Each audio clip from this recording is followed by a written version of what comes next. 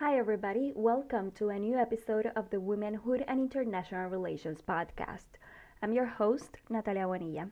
And for today's episode, we will be addressing social media warfare effects on us. This episode will be part 2 of a previous one that we recorded on war journalism's effects on us, in which we discussed the ways that traditional media, be it radio, TV, newspapers, books, and more, tend to frame international news conflicts in a way that dehumanizes some sides and privileges others, in a framing that tends to cater and divide audiences into an us versus them narrative.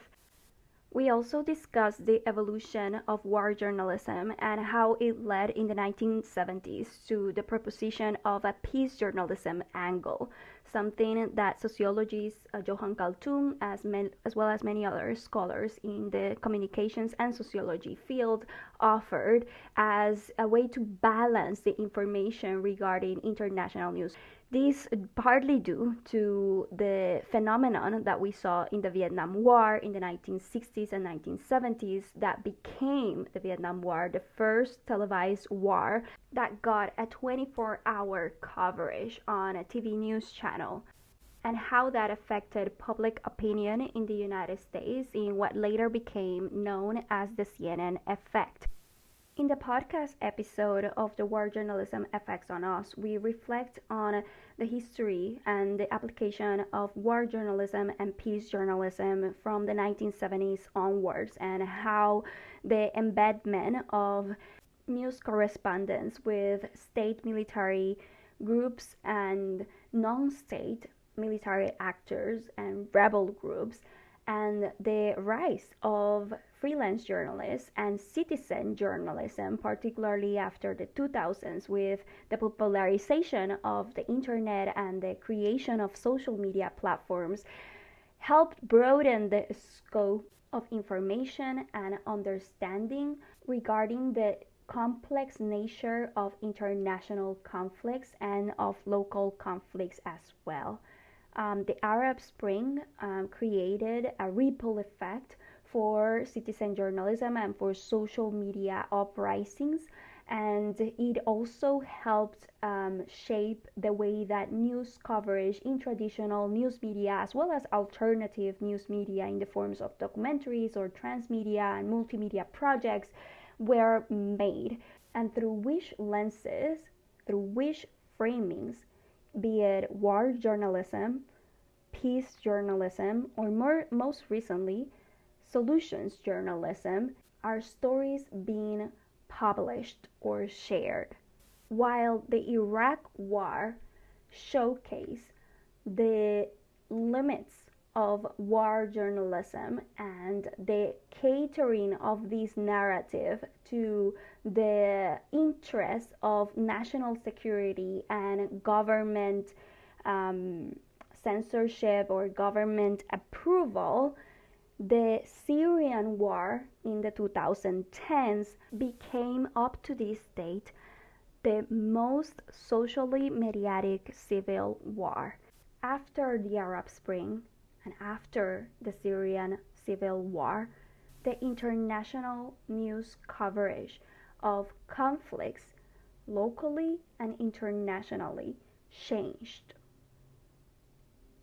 And the rise of PSYOPs, misinformation, disinformation campaigns, and social media warfare began. And the 2020 pandemic came to seal the deal.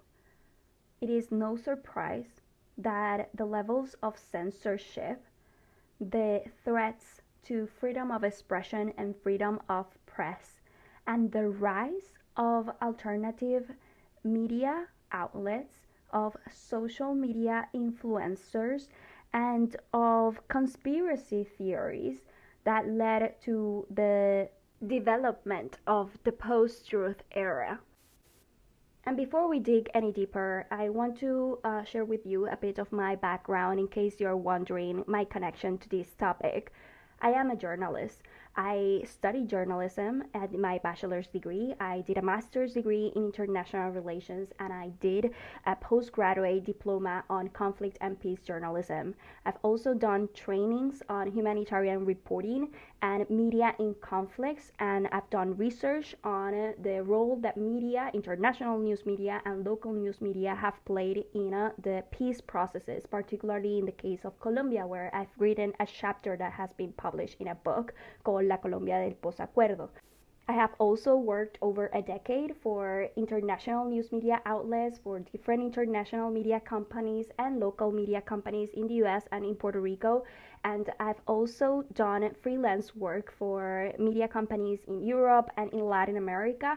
I've produced 3 independent documentary productions, and I've also produced events and trainings and classes and courses and webinars. Some of you already have gone into some of my webinars in the Spanish language on media literacy, on peace and conflict journalism, and the need to rethink the way that the media industry is shaping our perception of the world, but also to rethink the way that we as audiences consume media and how we relate to the information that specific media, be it the one that we follow or the one that we want to criticize or the one that we want to cancel out because we don't agree with anything that they share or anything that they represent, how are we relating to the type of information that is being presented to us, be it in the online or the offline space? And ultimately, how this type of information that we process on international news and international conflicts affect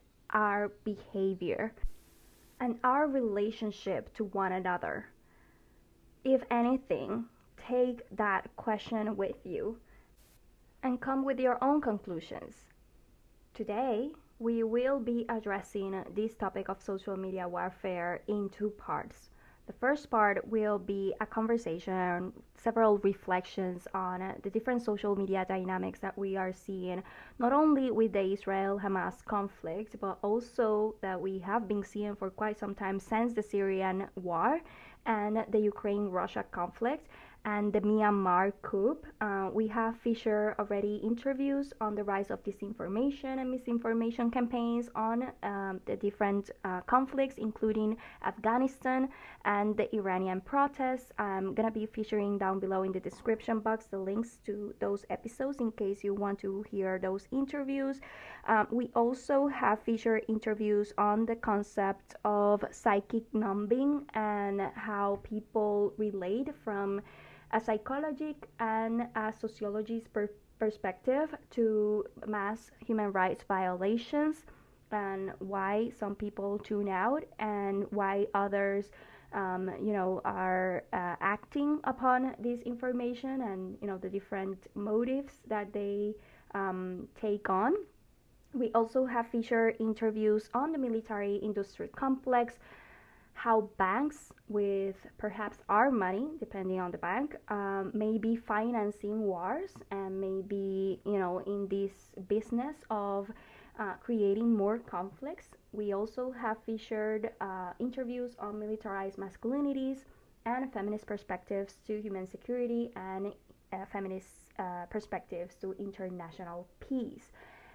And all of those interviews will be featured down below in the description box. And I know that I'm making a long introduction to the topic, but it is necessary because in this post-truth era, where depending on the situation and the context, people usually tend to believe what they want to believe and not necessarily the truth. And actually, let's question what is the truth, because there's a mistrust to any type of information, any type of source of information, because there may be some hidden agendas onto everything that is being shared today, and that also leads to the growth of conspiracy theories and of mistrust in sources and unverified photos and texts and news, and the viralization of content just for likes, or right now, as we are seeing with the Israel-Hamas conflict, the use of AI to change and modify pictures to fit certain national interests or particular interests for XYZ purpose.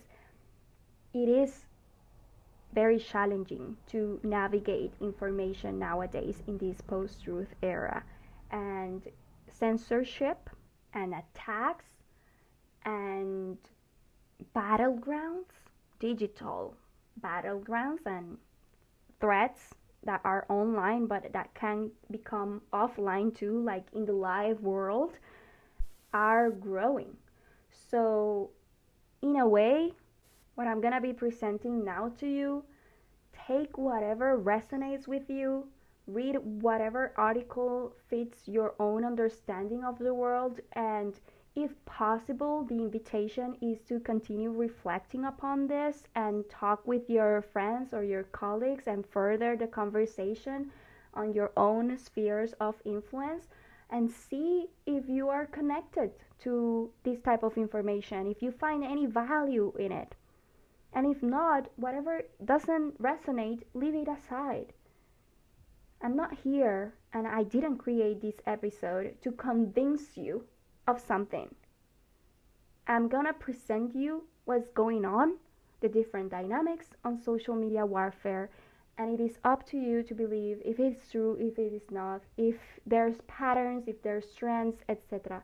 I understand that I may not hold the truth on many things, but I know how media, particularly media, works and how it shapes public opinion. And what we are seeing in the international news coverage of the Israel-Hamas conflict, of the mass human rights violations that are going on in Gaza, and the different human rights violations and ethnic cleansings and wars, and the use of hunger as a weapon of war, and the use of sexual violence as a weapon of war, and the different gender, race, sexual orientation, religious persecutions and discriminations going on in different parts of the world, in other conflicts like Sudan, like Tigray, Afghanistan, Iran, East Turkestan, Armenia, Azerbaijan, Ukraine and Russia conflict, the Democratic Republic of Congo. The list goes on and on and on, and we could spend the whole day talking about international conflicts, and that's not the topic here. The topic is how we, each of us, relate to the information that is being presented to us by traditional media outlets, by alternative media outlets, or citizen journalists, etc., or social media influencers, etc., about local or international conflicts, and how we process that information, how we make decisions, thoughts based on it, and do these thoughts and discourses and analyses and movements or actions move the needle forward in terms of conflict resolution, or creates, on the other hand, more conflict, more violence. So let's begin with part 1. We will then follow with a part 2 on international relations and some feminist perspectives based on the different works that we have done on the podcast and the different reflections we have covered so far. So if you're interested on feminist perspectives, feminist theory in IR, and these whole different dynamics that the Israel-Hamas conflict have spurred recently in the past few weeks, then stick around for the part 2. I'm gonna start with part 1, social media warfare. Okay, what's our connection to this topic? And is it true that there's a war going on social media? Have you noticed or have you felt that social media platforms that you are perhaps engaging with, whichever is of your liking, has become a less conducive place for respectful conversations, but rather it has become like a place where if you share your political values or your religious values or ideas, etc., then violence, direct, cultural, structural, indirect, or perhaps a boycott or a censorship or any type of digital violence may occur. And have you identified a time period, a specific moment, conflict, news story, post that you launched, political value, or I don't know, any type of opinion that you shared, or photo, or image, or text, or video, etc., that caused a before and after of your portrayal in the social media platform of your choosing? Why these questions are important to start talking about social media warfare? Because censorship, hacking, doxing, stealing information or stealing posts or ideas or photos, discriminatory memes and posts, cyber stalking and cyber harassment, death threats, rape threats, and many other forms of digital violence that some of you that are researching on ending gender-based violence know that this is one of the many forms that the gender-based violence continue. It is not something of today. It is not something that just happened out of the blue. If you take the digital element out of it, would these practices find origins in other time periods? Or is this something only that we experience now in the digital age? Or have the digital age, and because we as humans, are inheriting certain customs or traditions or ways of relating to one another in the live world or the offline world,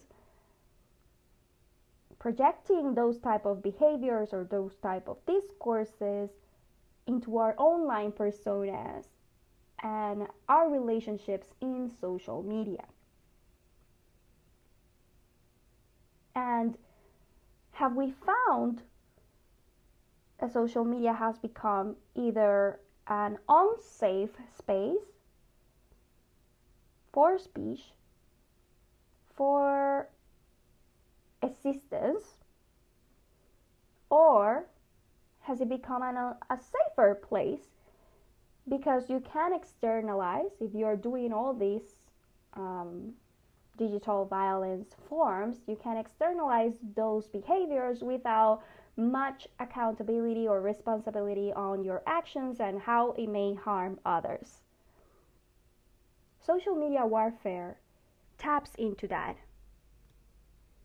It is interesting because there's an article that I'm going to be featuring down below in the description box. It's by a consulting agency called Prevency that does trainings on digital defense and digital resilience. And they created this article of how social media has become a weapon in the information age.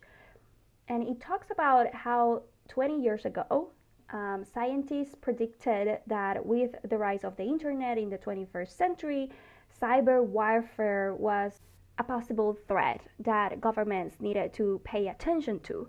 But interestingly, at first, the scientists in this sphere thought that the attack would be on IT or the communication systems, like the antennas or the mobile providers or the internet providers, etc.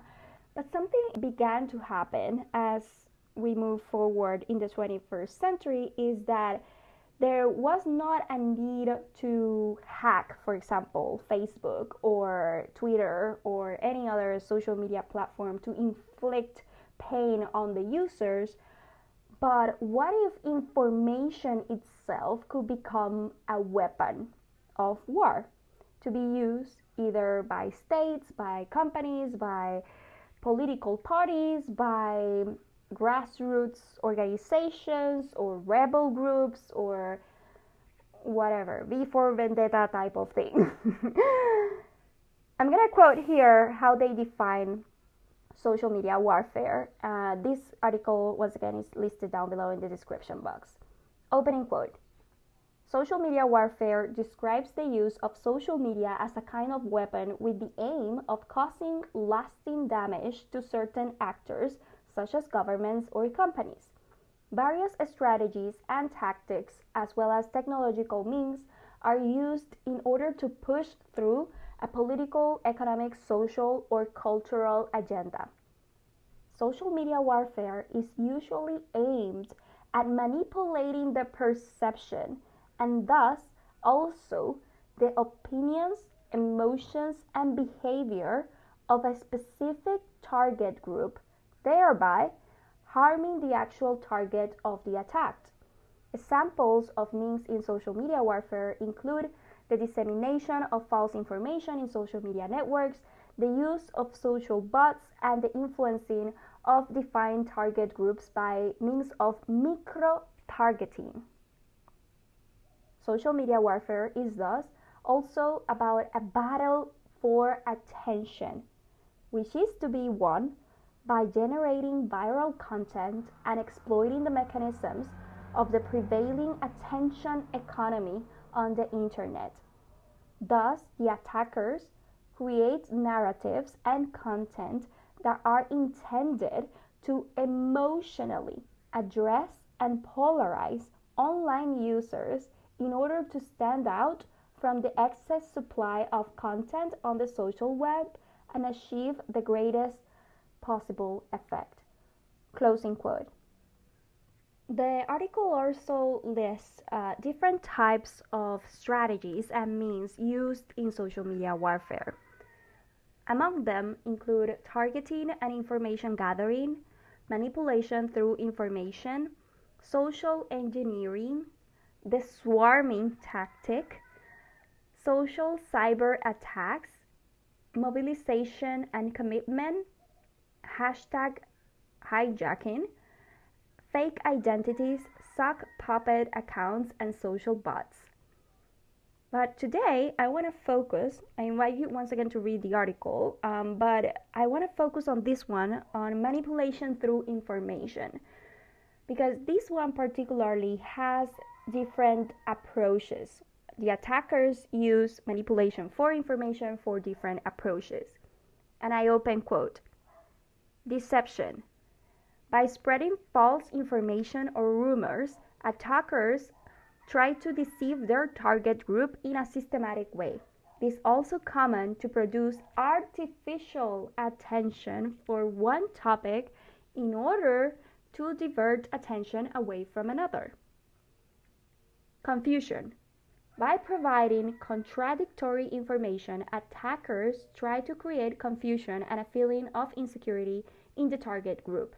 This makes the target group more prone to simplifying representations and propaganda designed to harm the target.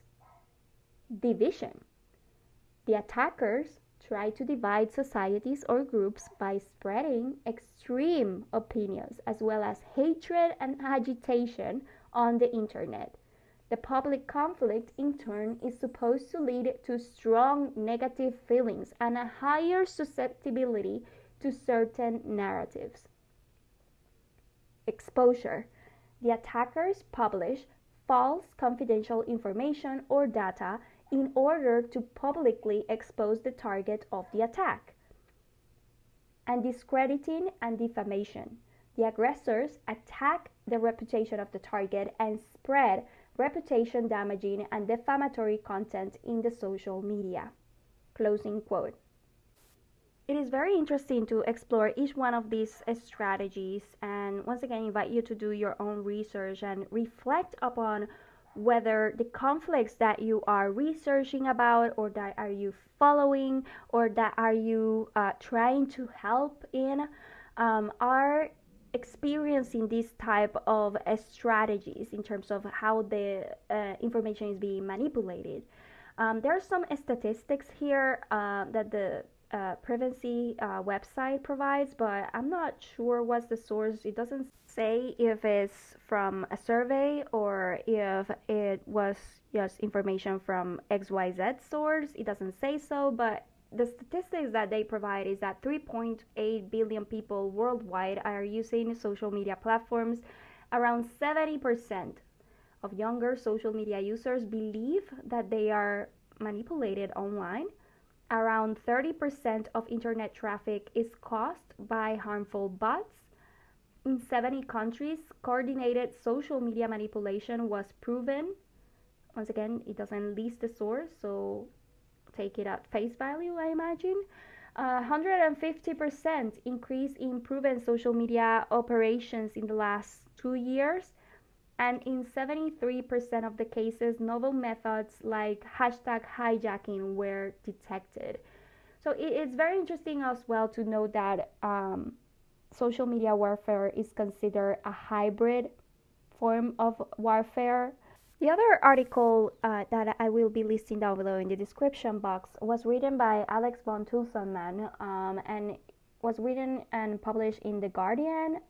It's called Can Social Media Change the Course of War? And it does a very brief revision of history, in the sense that we often think of the Vietnam War as the first one to be, televised. But what about the first wars that were photographed in the 19th century? And the author lists the Mexican-American War and the Crimean War as two that were systematically photographed and documented, and how it helped raise awareness on the situation of soldiers and the perception of the battlefields. And then it goes on to address 20th century and 21st century conflicts, and how with the new technologies and the social media platforms, there's a debate on the ethics and the credibility of wartime information, because we are receiving information from different sources, be it traditional media or alternative media or social media or citizen journalists that are on the ground sending live information at the moment, that are trying to capture our attention. But interestingly, and here I want to say this because this is something that I have found also in my research work, there's a need to understand which type of documentaries and films and videos by XYZ influencer or journalist or media outlet, alternative or traditional or mainstream, may be created as a counter propaganda. There is another interview that I invite you to check it out once again if you're interested. Is called Why Social Media is the New Weapon in Modern Warfare. This was published in 2019. It was an interview featuring authors Peter W. Singer and Emerson T. Brooking. They're the authors of the book Like War, The Weaponization of Social Media. In this interview for Knowledge at Wharton, both authors explain how the design of these social media platforms were deliberately made to make them addictive. So they are all part of the attention economy. So they profit out of people staying on the platforms and taking photos and uploading content and images and sharing their views and whatever they're thinking about, etc. And how with time and with the evolution of new technologies and the competition amongst social media platforms in business wise have led to the changes in algorithms, what actually gets attention. And this is something that not only these two authors have shared more in this interview, but I don't know if some of you have watched the Social Dilemma documentary that was featured, I don't know, I think a couple of years ago in Netflix, that talks about how Facebook and Google frame and cater particular news depending on the country and the context, and the type of agendas that they want to pursue, or their financiers, or the people that they want to support, etc., and how they hid or hide, if that's the word, hide some other news articles or videos or content from the audiences that they're targeting. And that leads to more confusion and more conflict, because as in the Social Dilemma documentary that I invite you to check it out, they use the 2016 presidential election in the United States, the Donald Trump and Hillary Clinton's presidential election, and how users in different states within the United States were being targeted by their demographics and by their political values and cater specific content. So they thought that what they were reading on the news cycle or on their chosen news platform was the truth. And when they started speaking with other people that received other types of news or were allowed to see other type of content, it created more division and more conflict among one another. And that's on the documentary. I invite you once again to do your own research on this, and probably you will find things are happening in your own local context connected to this. But once again, going back to this interview with Emerson Brookings and Peter Singer, something that they said, they talk about the different conflicts from the Middle East wars and China and the role of the United States. But something that I want to rescue here are two things. The first one has to do with the arguments that are going on online and how Brookings looks at arguments. So Brookings says, and I open quote, "When you think about it, something like a gang feud or even a really angry political argument, so much of it is performative. If you are in one of these performative contexts, it's the logical tool to broadcast yourself to a wider audience. But the trouble is, just the way this information flows, we are not yet really adapted to deal with it. Very quickly, emotions can make these feuds spiral out of control." Closing quote. I think this may resonate with some of you that have followed or have read the book The Politics of Fear by Martha Nussbaum, and how the politics either in election time or in war times can shape public opinion and can move the needle very easily based on appealing to our survival instincts and our fear of not belonging, or our fear of being targeted or being haunted or harassed or tortured or discriminated against, etc. That people, and this is part of human psychology, tend to go with the flow and go with the trend and go with what people are saying, because they want to belong. They don't want to be excluded, or they don't want to be harmed or hurt. And how we tend to praise those that are revolutionary if in this post-truth era they fit our understandings of the world or our perceptions of the world. In that sense, one key element that Peter Singer brings to the table is that what we do online does have real world effects. And I'm going to open quote. "But in a world where so much depends on winning online, it's having very real world effects. This is important to understand, whether you're a business that's dealing with this phenomena, but also all of us as individuals, because we are the targets of these wars. Whether it's a marketing war or a real world war, we are the ones whose clicks decide whose side wins out." Closing quote. The interview finishes off with the possibility of the new algorithms, and what could happen if an algorithm in a social media platform and for particular demographics and target audiences changes and spirals or benefits some ideas or some ethnicities or races over others, or political causes or social causes over others.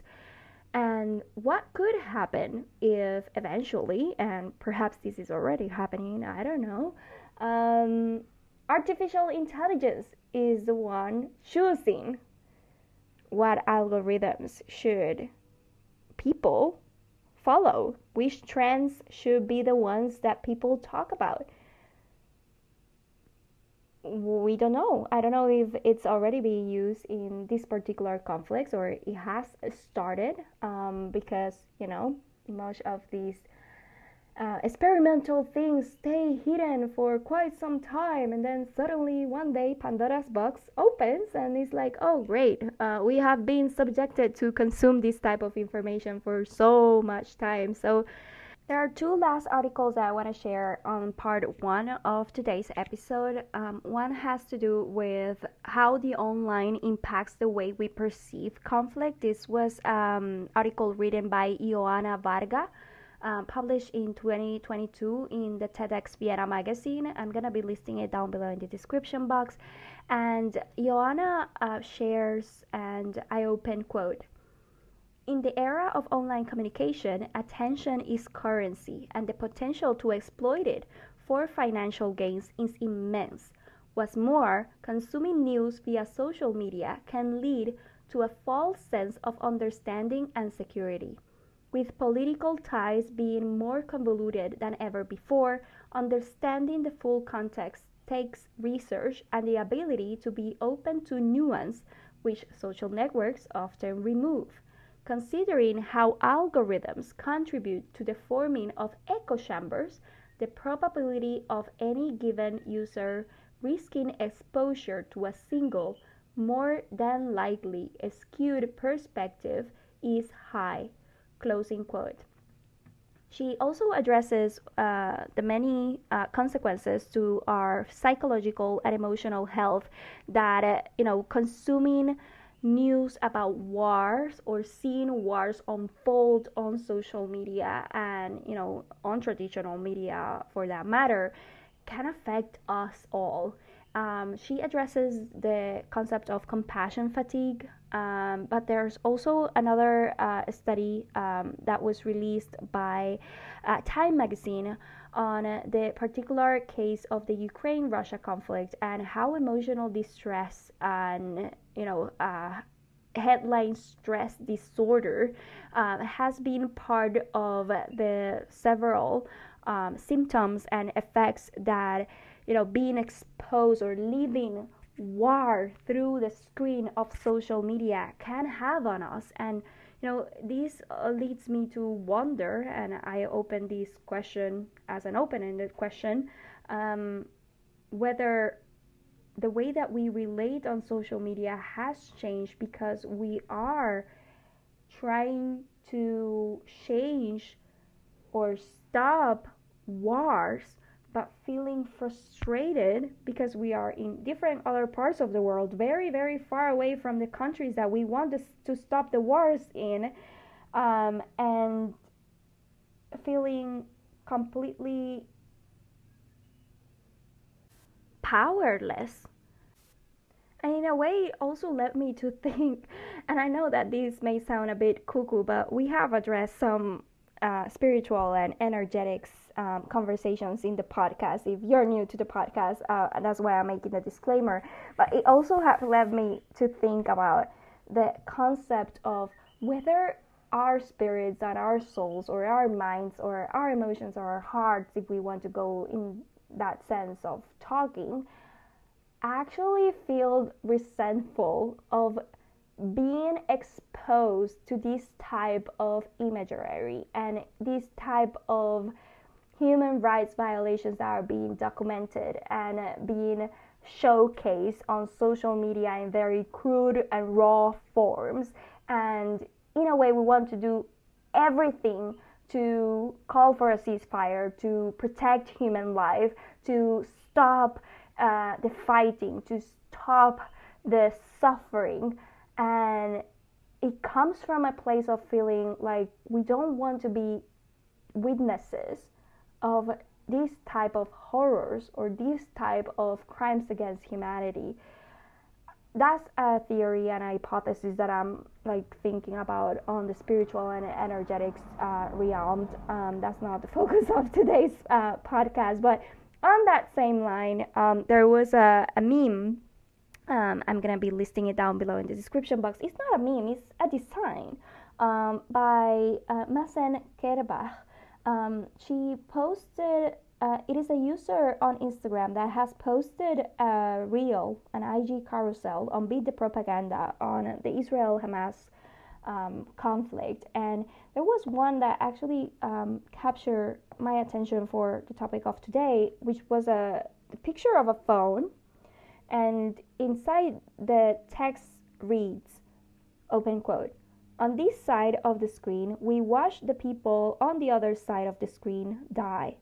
We watch, they die," closing quote. And that ties in with the terrifying possibility that we are witnessing the suffering of others, the pain of others, as Susan Sontag used to write on her book on photography for war journalism photography. We talked about it in the episode on war journalism's effect on us, but actually brings to consideration whether all these Hollywood movies have in a way prepared us to sustain or to handle or to detach ourselves. I don't know the best word to say it in the English language, but to detach ourselves from the suffering of others, because we have been subjected, and now tomorrow is Halloween, so at least in some parts of the world, October 31st. So we have been subjected in some parts of the world to so much horror movies and killings, and either by a narrative of the hero trying to save humanity, or enemy trying to erase humanity for XYZ, or apocalypses kind of movies, etc. That when we see these horrors unfold on live 24/7, it's as if we may react in an emotional way, or we may just continue watching and doom scrolling and continue consuming that type of information, thinking that we want to remember and we want to learn and we want to have more information and more sources in order to make a statement, or in order to be politically correct or not be ignorant about a specific subject, etc. In that way, and here is an hypothesis and a reflection, is there a possibility that the more that we doom scroll and we participate in social media warfare or in digital battlegrounds, whatever word that you want to choose, or in psyops, or in misinformation and disinformation campaigns, whatever we consciously or unconsciously participate on them, by the attention that we give to them, is it possible that a part of us see that content or has normalized that content as entertainment?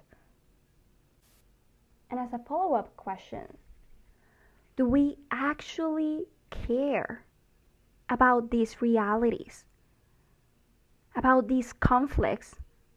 Because today we are being presented with the Israel-Hamas conflict, but a couple of months ago we were presented with the Ukraine-Russia conflict, and a couple of years ago it was the Syrian conflict, and a couple of years ago it was Sudan and Tigray, and the list continues on. What is the conflict that international news media is presenting today, or social media is trying to present as trendy, and are we bulldozed in a way to care because that is what everybody is talking about? And we should talk about it, of course, because we don't want to be left out. But then if we talk about it, it can create more animosity and more problems. So it's better to just stay shut. But then it creates more problems because people don't want you to stay shut. They want you to speak up. But then when you speak, they don't like your tone of voice, or they don't like what you have to say because whatever, there's some personal views of how you should use your language and how you should show support. And this leads me to another hypothesis, which is the conversation on globalization. And I think I talked about it previously today on the transnational feminism episode, but something was, irking my nerves at the beginning of the Israel-Hamas conflict. And some of you knew that I shared this on social media on my Instagram because I was very, very angry at listening to male political analysts in Latin America talking about the Israel-Hamas conflict the very first day, October 7th, and October 8th, the second day. And the main criticism that they had was blaming feminists as to why are they not speaking up for women in Gaza or in Israel or in West Bank. And it was so deafening and unaware of the different post-colonial and decolonial feminist perspectives and how different feminists are and how they view the world and how women view the world, because not all women are feminists and not all feminists are women. But it's interesting that the first line of thought of these political analysts was to blame those that were not speaking up for other women and other people of other ethnicities and races and religions in other parts of the world, as if the feminist movements and the feminist scholarship was universal and, one monotone type of message. And it just lacked perspective, and it really brought into my attention the possibility that, the social media warfare that we are seeing right now, the information warfare, is that's the better word to describe what may be going on in your own country, is a bit contradictory to what we are trying to bring with feminist perspectives. And this is something that I'm still trying to figure out.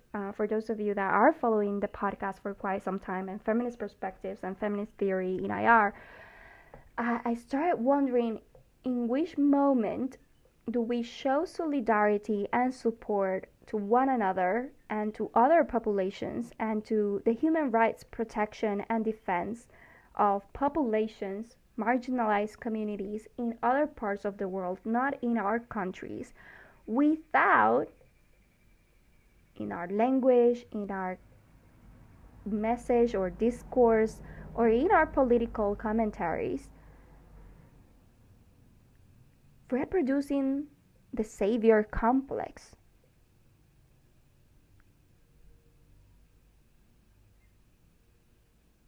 I started wondering about that because I read articles blaming Western liberal feminists for choosing sides.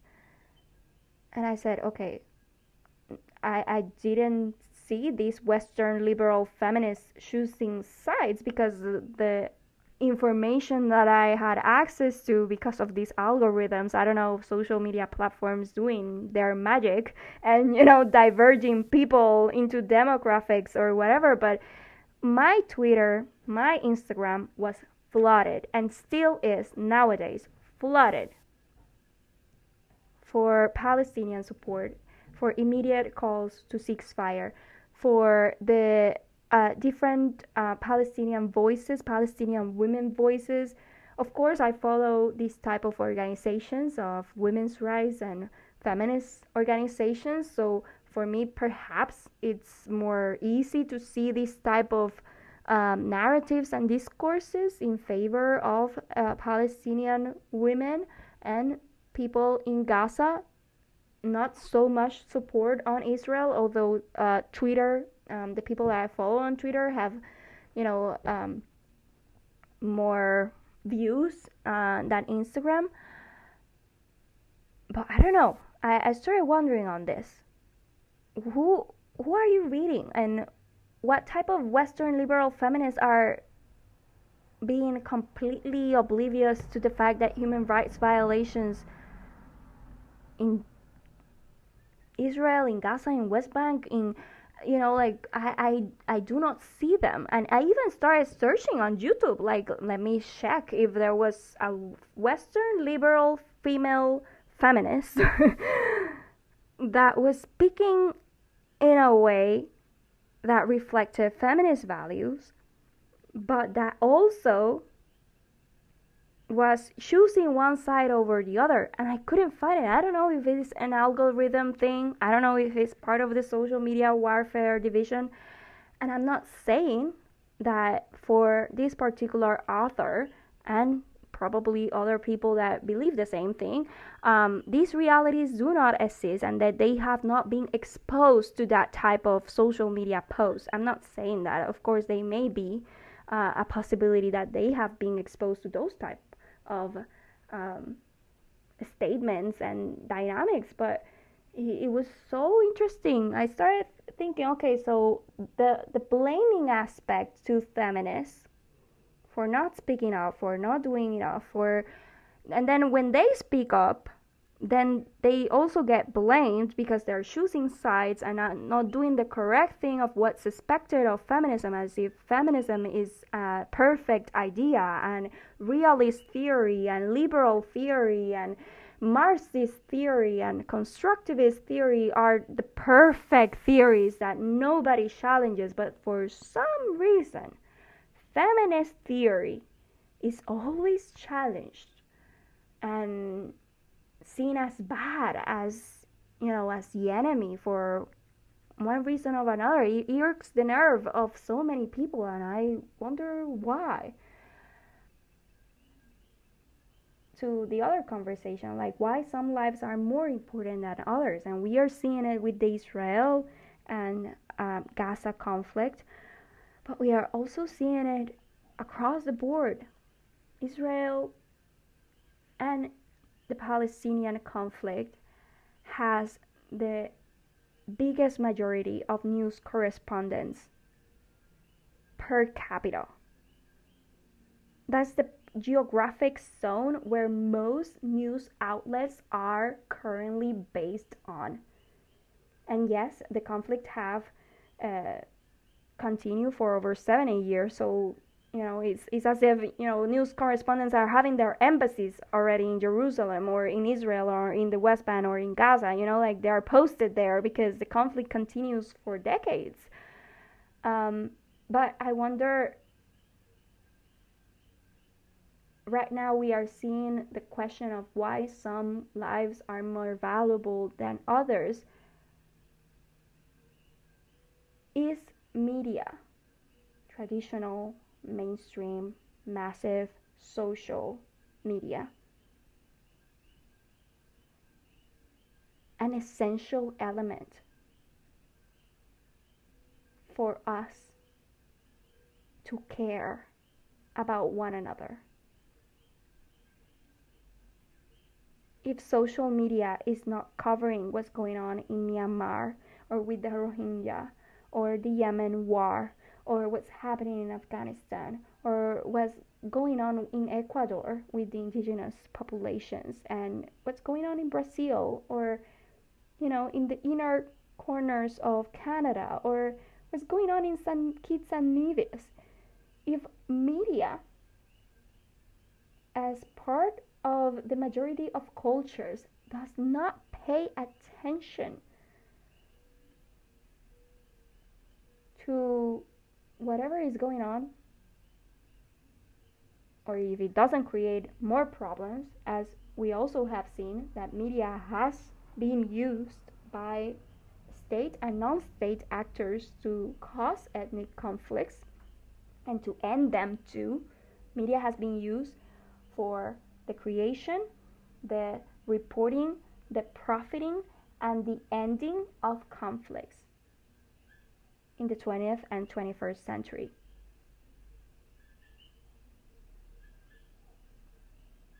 I started my third documentary map, Ser Mujer en Latinoamérica, with that question: why some lives of women matter more than others? And then it became a statement. Some lives of women matter more than others.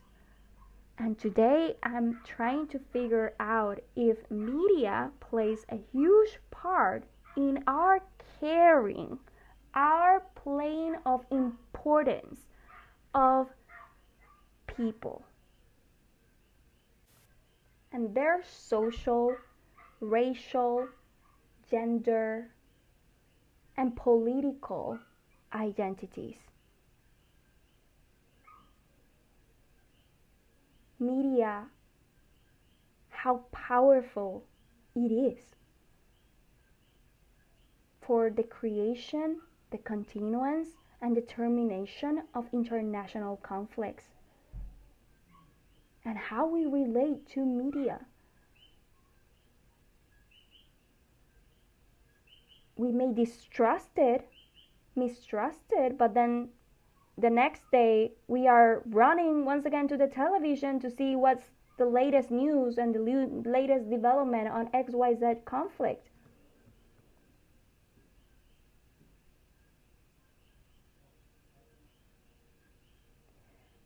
And then I came to the realization,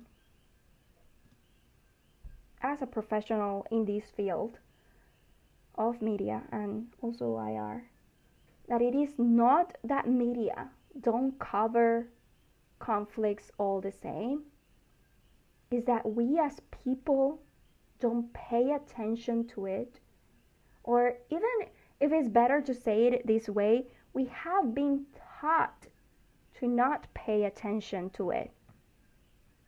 Because you can go to CNN, you can go to Al Jazeera, you can go to the BBC, you can go to Telesur and start using the search engine and be like, okay, I want to know what's going on with the Uyghur people, or what's going on in Taiwan, or what happened with the Australian First Peoples referendum, or what's going on in India with the caste system. And you will find articles, you will find interviews, you will find videos. You can search on YouTube and you will find it. The question is, why do we have to make an effort to look for those topics? Because these type of conflicts are not on the main front page of a newspaper or leading the top trendy conversation.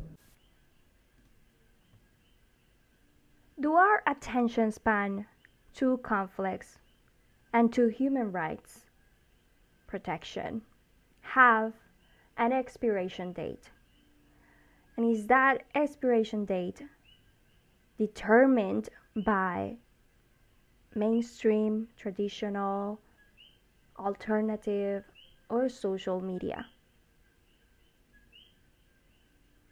The moment that social media drops the conversation, or that it doesn't become viral, then it drops, because another one is more appealing or alluring or fresh, or depending on whoever is speaking about it, the topic needs to be paid attention to.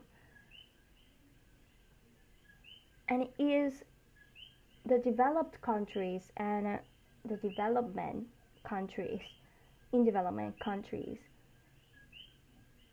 are the hierarchies of power and distribution of knowledge there determining what traditional or mainstream or international news media or social media talk about?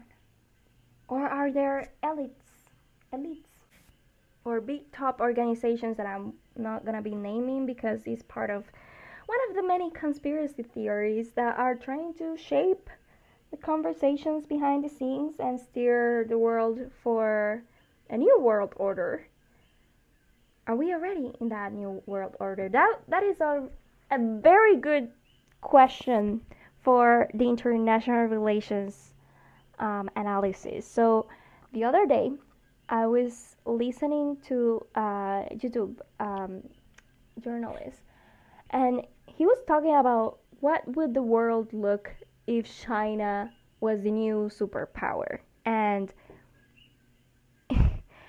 it was interesting because of the way that China as a country has dealt with human rights inside of their borders, and the way that they have created this new map basically threatening their neighboring countries of taking over land that does not belong to them legally.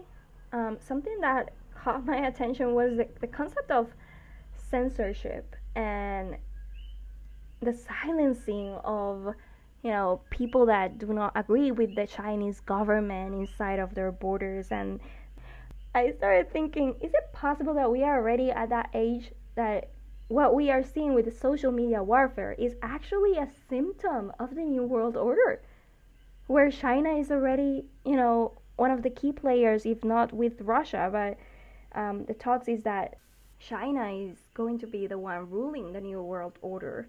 Of course, Western scholarship will debate that, and we know as well the genesis of that type of debate. So to add to that conversation and the possibility that there's an underlying current that states or modern states in the Western world do not want to deal with terrorist organizations, and they want to destroy them, or not want to deal with them at all, I started wondering the following: why states in the Western world that are considered democracies do not want to deal with terrorists and do not want to allow them either to come or to create terror attacks in their borders? But why states, and this is important, this is more important question than the last one, why states in autocratic governments, with autocratic governments, are not given the same disdain? So, states crack down rebels, torture them, or enslave them for years on end, and no one says a thing.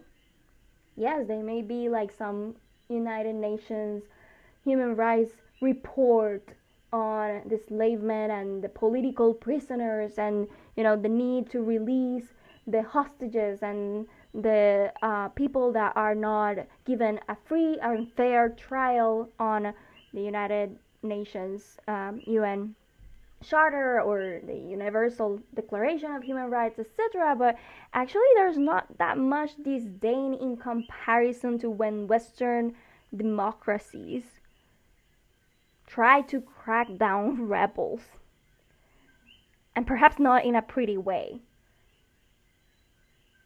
Is it that we expect the West or Western democracies, or democracies as a form of governance model itself, it doesn't need to be only Western, to have a higher moral ground than other countries do? And this takes me to the last point that I'm gonna make, which is the axis of thinking about violence and revolution. And this is important to better navigate the different currents and messages that are being shared on social media, because though we may be reacting to human rights violations and horrifying news from a place of good intentions with the message or with the support that we want to do, perhaps the language that we are using or the messages or the images that we are using may be speaking to one of these forms of pacifism, but another person may be wanting, even if you may both be speaking in a similar way, advocating for the similar social causes or peace causes, there may be a loss in translation because of the underlying currents of the message. So this has to do with pacifism that is revolutionary and pacifism that is anti-revolutionary. I'm gonna be sharing down below in the description box the link to a graphic created by Kai Shantham that explains this very, very direct and very simple to understand, and the theory behind it. So the low pacifism is strong revolutionary, expresses that oppressed people have the right to retaliation and resistance by any means necessary. While low pacifism, which is another side of no pacifism, the anti-revolutionary conversation is that resistance to the rule of law is terrorism and must be put down. They may be speaking messages that sound contradictory, but there are underlying currents there as to what the rules of morale or the rules of law should be. The first one is the low pacifism, strong revolutionary, basically believes that oppressed people have the right to retaliation and resistance by any means necessary. So liberation is the ultimate moral rule, while low pacifism, anti-revolutionary, says that resistance to the law is terrorism and must be put down. So both are agreeing that there's a rule, either through moral or legal grounds, and of course that's motive of debate and conversation depending on the context and the situation, and for the people in certain geographic locations to make their perception and perspectives and decisions about it. But both of these two follow into the no pacifist route. And then the high pacifist or strong pacifism has two modes of conversation. So the strong revolutionary says, how can I be an extremist for love? Does this position really exist? And I know some of you already have noticed this type of conversation as to, we defend all human lives are important. We demand ceasefire for all conflicts. It is important that we care for one another, and love should triumph it all. That type of conversation. That's high pacifism, a strong revolutionary, because it seeks to create like an extremist standpoint. And then there's the high pacifism that is anti-revolutionary, and this is the last one. We are all one race. Why can't we all just get along in harmony and not fight? Like, hello, we need to get together and get over our differences and hug each other and dance together, That is anti-revolutionary, according to this graphic. Is it possible that we are receiving similar messages to all of this, but not understanding the underlying currents and intentions behind these messages? And I'm not an expert on the underlying currents and, oh, what is the message behind all of that. No.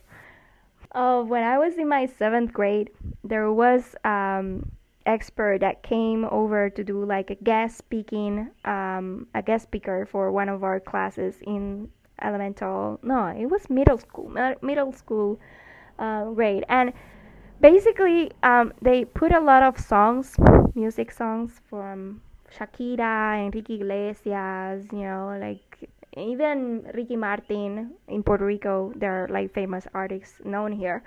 And they put the song backwards, and apparently there was like some hidden messages that was being on the recordings of these songs that were so popular, and the hidden messages were diabolic and very horrible, etc. Not to the extent here, but I'm bringing it as an example that perhaps the way that we are in these social media warfare, if we are noticing it, of course, that's subject to interpretation to each, I don't know.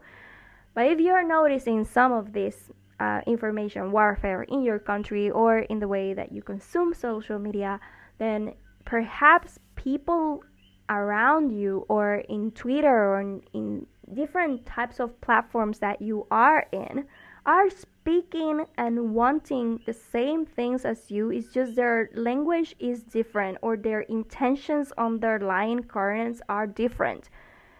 Not because they don't believe that the world will be a better place if we all just get along. It's just that they may have other types of understandings and information access, or lack of access to the type of information that you do, or a particular way and tone of voice and language and words depending on their own cultures to speak about a certain subject. And that doesn't necessarily mean that they're speaking something different than you.